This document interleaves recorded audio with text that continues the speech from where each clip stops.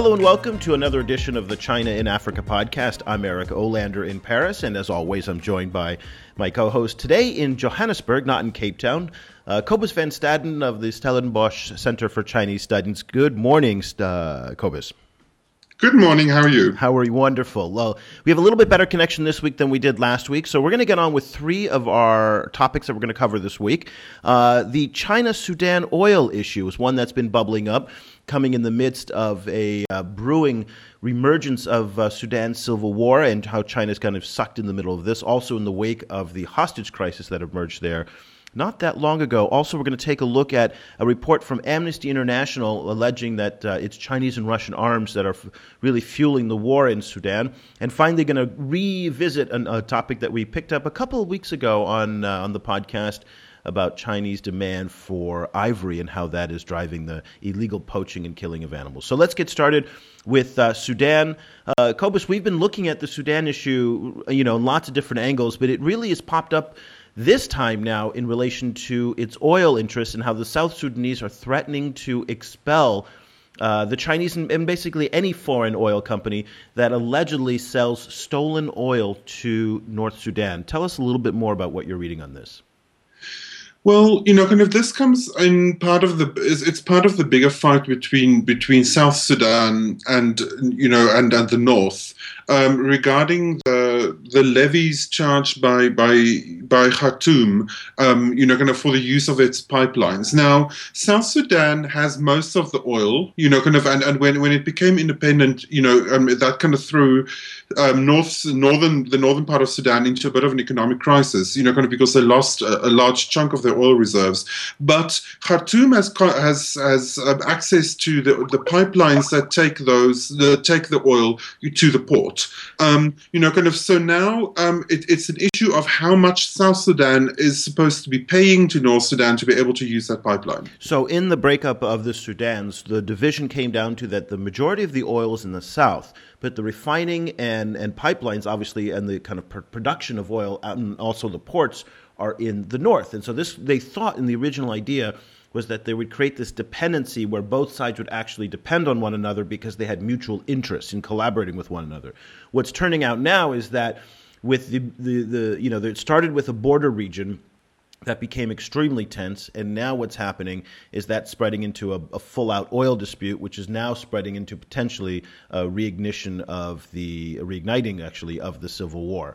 What I find is so interesting, and I'd be interested to hear your take on this, is that it really was the Chinese who built up the Sudanese oil industry from nothing. So if we go back 10 or 15 years before the Chinese really started investing, which was CNPC and CNOOC for the most part, the big state-run oil companies, they really took Sudan's oil industry from a decrepit backwater nothing and turned it into what it is today. So it kind of comes to me as a little bit of a surprise that the South Sudanese would turn on such a loyal, reliable partner in that sense, Or let me phrase another question: are they just focusing on anybody that's doing oil business with the North, and this really isn't about the Chinese in specific? Well, I don't know, because the Malaysians and the Indians are also involved in the oil business in South Sudan. But when the South Sudanese minister who everyone was quoting, when he mentioned the Chinese by name. So I don't know. One of the issues has been Sudan has been one of China's rare forays into trying to kind of broker relations between other countries. They were relatively they tried to as far as China goes, they released statements saying that the North and South should work together, and so on. So, they really are kind of caught between these two countries. And yeah, as you say, it seems like they're kind of being punished a little bit for the investments they made. Yeah, it's hard to tell the politics of this, and I'm not a Sudan-China expert. By the way, if you're looking for some analysis on this, there's a guy out of the London School of Economics by the name of Daniel Large, who is really the preeminent expert on Sudanese relations, and I encourage you to kind of take a look at any of his writing and his work. But so it's hard to separate what are the domestic politics and where China is kind of being sucked into it just as an outside player. But you did mention China's mediation role, and that is one of the more interesting aspects of all of this, because it is one of the first times that we've seen, that I can recall from from anything I've been studying, that China is playing a international mediation role on par with the United States. And that really is, in some senses, a credit to China's role and presence in the region. And I read an analysis earlier this week that, the Sudan issue is almost one of the proxy battles in Africa between the U.S. and China for influence. Will the U.S. mediation, who's also playing a role in peace, in trying to bridge the divide between the two Sudans, will their approach work, or will it be the Chinese approach? And so, of course, publicly, both sides say they're all working together, but it is interesting who will prevail in terms of influence at the end of all this. One other final point on this before we move on. You brought up an interesting point that CNPC, which of course is the China National Petroleum Corporation, which is one of the big state-run oil companies in China, has come across a reserve. They found an oil discovery of really the best kind of oil, which is the sweet crude. And how might that actually complicate all of this? I think it definitely could complicate it, because it's slap bang in the most tense part of, kind of the shared area between South and North Sudan. It's in South Kordofan, in the southern Darfur kind of area. That's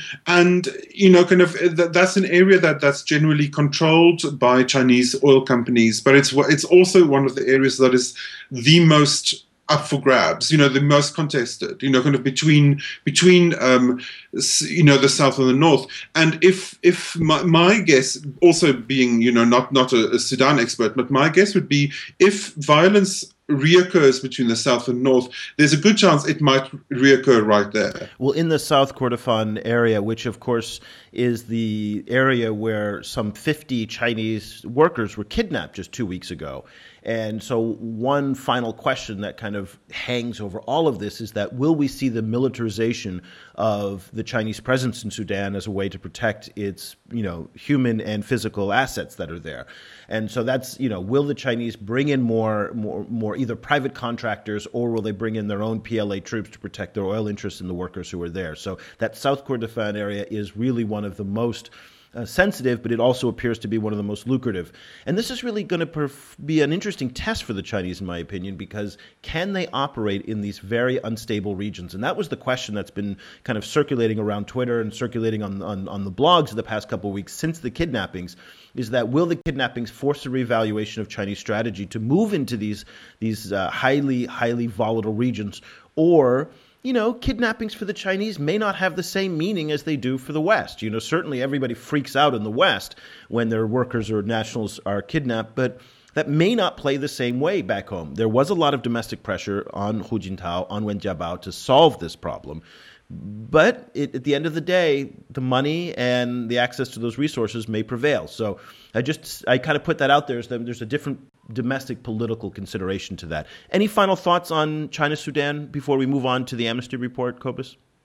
Well, the other thing is that South Sudan, in its kind of attempts to kind of move out of this kind of deadlock it finds itself in, because the oil negotiation is pretty much broken down last week. So they're really the situation is really polarized at the moment. They're going back into negotiation next week, apparently on the 22nd.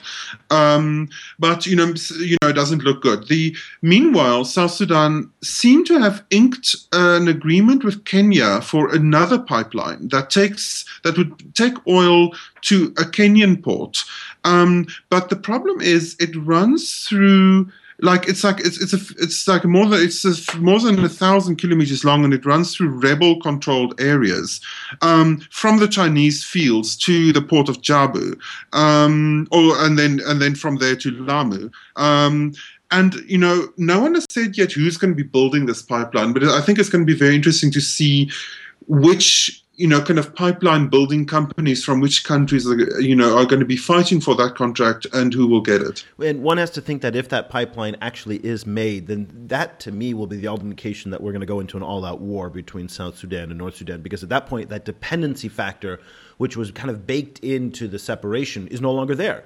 So there's really no incentive for the two to work together. So that pipeline, there's a lot riding on that pipeline, in my opinion. Yeah, exactly. Well, let's talk a little bit about, we're going to continue with Sudan and this idea of war and violence and really this, the horrific things that are happening there. Amnesty International last week came out with a new report which alleges that Russia and China have been supplying arms to the government and to the factions as well. And not just arms, what we think of kind of, in most African conflicts, really the most deadliest arms are the light weapons, the AK-47s and whatnot. But here in the Amnesty report, they're actually alleging that anti-aircraft, fighter aircraft, heavy weapons are also making their way in, both from Chinese and from Russian suppliers, into Sudanese hands and fueling rights abuses and fueling the conflict in spite of a UN arms embargo. Was this a surprise to you, Cobus? Because to me, I was just kind of like, yeah, seen this before. This didn't shock me in any ways, and I don't know if it should have or not. Yeah, it's one of those things that's kind of, kind of depressing but not surprising. It's particularly in the wider context of the Chinese also selling arms to Zimbabwe. I can't say that this surprised me particularly. What was a bit odd for me about the report, I scanned through the full report, as they seem to be conflating kind of Belarus, Russia and China in the report, and then breaking them down and making the distinctions that that the Russians and the Chinese seem to be selling different things. So the aircraft seem to be coming from Russia, while the Chinese seem to be focusing on lots of ammunition, both large caliber and small caliber ammunition, as well as rocket launchers. So did this strike you as a kind of a weird thing for Amnesty International to be conflating these two situations? Well, that did. Now that you say it, I didn't notice it at first, but now that you say it, it does kind of strike me as a little bit unusual. My biggest objection to the Amnesty report is the use of the word China and Russia. And again, those are very, very broad words to describe extraordinarily complex countries. And what I'm trying to say here is that we don't know if these are official arms sales or if these are black market arms sales. And they just say China and Russia as kind of generic terms. Whether or not these are sanctioned actually by the state is something that is hard to determine, if not impossible to determine. So if companies like Norinco, which is the major Chinese, one of the major Chinese weapons manufacturers, is actually having a deal like what they did with Zimbabwe. Now, Zimbabwe was an official state-to-state weapons transfer and weapons agreement. In these types of, civil war type environments, it's hard to tell if these are black market deals or if this is actually a legitimate part of Chinese foreign policy made, in both either the defense ministry or in the president's office as to what they want to do. So that was where it lacked a certain subtlety and nuance. Now, I understand that Amnesty, like Human Rights Watch, has to boil these issues down into a point where they have to oversimplify them in order to get people's attention. And, okay, so that's always been one of the problems of Amnesty and Human Rights Watch. We saw Human Rights Watch coming under attack for their report on Zambia and the Chinese labor conditions there, for the same reasons of the oversimplification. So I have a long-term history of objecting to these NGO reports because of that. That said, I would have wished that they offered a little more precision on exactly who they believe is behind these arms sales. Exactly. It also seems to me that, kind of combining the two into one report rather than releasing releasing one report about gunships and another one about small arms, for example, is, that it also coincided with the UN vote on Syria, kind of where China and Russia, kind of were working together to veto the vote. And it seemed to me, kind of that, yeah, kind of just the conflation of China and Russia, who, generally, particularly in relation to Africa, have very different the very different kind of agendas and very different kind of realities, seem to me interesting, kind of in this particular kind of release. So let me give you, I'm going to quote an example here from what Brian Wood, who's an expert on military and policing for Amnesty, I have no idea what his qualifications are beyond that, but he says, quote, China and Russia are selling arms to the government of Sudan in the full knowledge that many of them are likely to end up being used to commit human rights violations in Darfur. And again, that to me is, it makes for very, very compelling copy. It's a very compelling kind of soundbite. I suspect that the narrative behind that is much more complicated the way that Brian Wood is framing it. I suspect that there's lots of gray areas in terms of selling that. That's not to say that I don't believe that the Chinese government is absolutely capable of selling weapons to the biggest assholes in the planet, which we've seen in Zimbabwe and we've seen elsewhere. I'm trying to figure out China's foreign policy agenda here and what they benefit from selling arms and fueling instability in Sudan. Besides money, that's an obvious thing. That's where, their interest in Sudan, as we talked about in the earlier segment, is to try and get these parties kind of calm. They're under tremendous international political pressure to bring an end to the fighting in Darfur because they have been attached to it. You remember the whole campaign during the 2008 Olympics where actors like George Clooney singled out China. So they've come under considerable international pressure. And I'm just trying to figure out what the motivation would be for the Chinese to continue selling if it was in fact along official channels. Exactly. Particularly also because now, post the kidnapping incident, China really is vulnerable. It's directly vulnerable to instability in Sudan. So, kind of fueling it on the one hand and then becoming a victim of it on the other hand seems strange. It does seem like there is some kind of issue that might also relate to the general kind of weakness of the arms embargo on Darfur, kind of where it's actually technically not that illegal to kind of sell arms to Sudan as long as you get an agreement that those arms aren't then going to Darfur, which I think seems very weak to me on the face of it. That's right. So remember, the arms embargo, as you pointed out, is exclusively for Darfur. They can make very compelling arguments that fighter aircraft are for other defense means. So that's a very important point to bring up. The last point I think that is this: Sudan in so many ways has been really the best test for China's non-intervention policy. This whole foundation that goes back to Zhou Enlai of not intervening in the internal affairs of other countries. And I think in so many ways, China is getting sucked into Sudan, both on the diplomatic level, the political level, the economic level, now on military matters as well. And I think so one kind of theme to watch going forward is going to be, can China maintain this, with any kind of seriousness or a straight face, the idea that it is, respecting its non-intervention policies, and at the same time actively intervening by selling weapons to one side of the conflict, trying to mediate, and then just being sucked deeper and deeper into the cesspool that is Sudan today. So that's going to be an interesting one to watch. Let's move on now to our final subject, and it's one that, it just breaks your heart because you see the absolute violence that's happening across Africa for the demand for natural resources and for animals, and the disregard that there seems to be, particularly among Chinese consumers, for the origins of where ivory comes from. And so we're seeing yet again more reports of just surging demand for ivory and coming out of largely out of China. Now, we should make a point, though. It's not only China. It's Chinese communities up and down Asia, whether it's in Taiwan, Malaysia, Singapore. There is this huge demand for ivory that is fueling the illegal poaching. What are you seeing that's new in this, Cobus?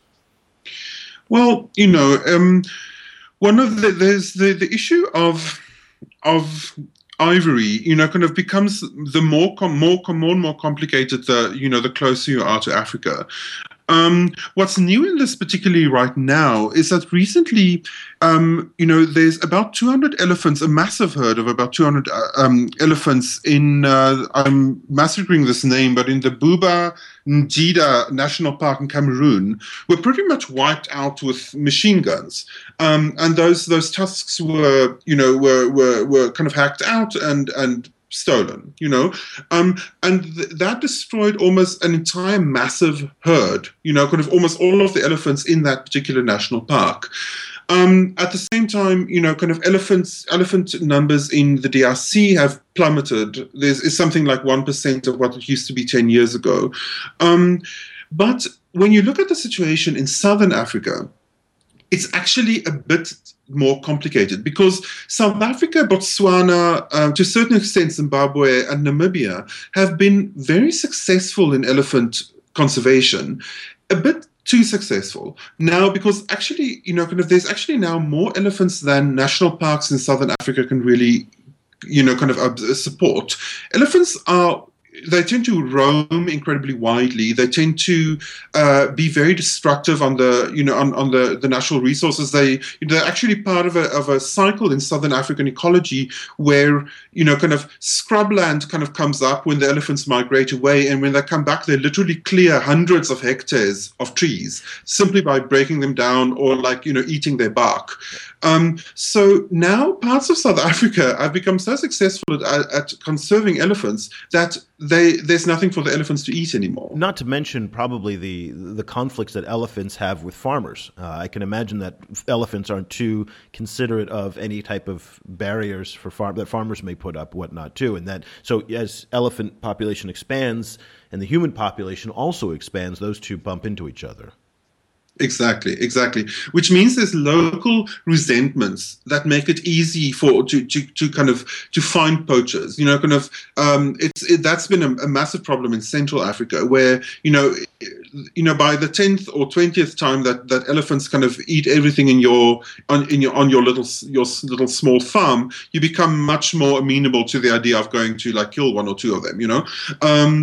The other issue is that in order to maintain the environment in South Africa, South African wildlife authorities have been forced to actually cull elephants. So there's controlled hunts of elephants in order to just simply control the populations, which means that South Africa, Botswana, Namibia, and so on are sitting on massive stockpiles of ivory, and at the same time don't really have enough money to maintain their wildlife conservation activities, which is one of the reasons why controlled sales of ivories firstly to Japan and then to China were allowed by CITES, the Convention for International Trade in Endangered Species, kind of twice or so during the last decade.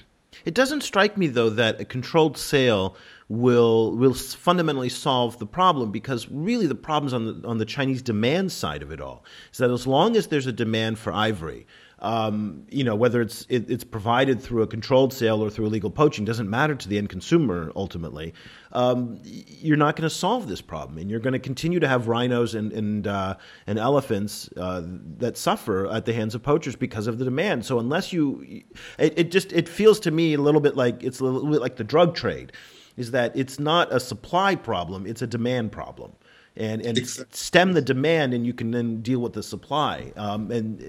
So I question it. But I also, we made this point, a few weeks ago when we talked about it last, that this is really one of the areas for the Chinese to take leadership in their public relations in Africa. If you could imagine huge public awareness campaigns being broadcast both in China and in Africa from the government perspective, using CCTV Africa, their new, beautiful, brand new, high-definition broadcasting service out of Nairobi.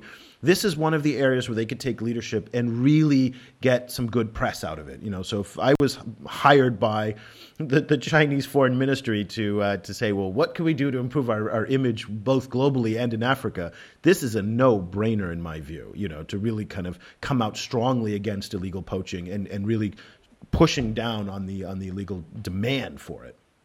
Exactly. And I mean, kind of, it's also because the Chinese are actually, as Asian countries go, the Chinese are actually already trying to do something. Kind of there are structures in place to regulate and authorize legal ivory trade in China. And now a recent report has found that only about a third of the ivory traded in China is legal.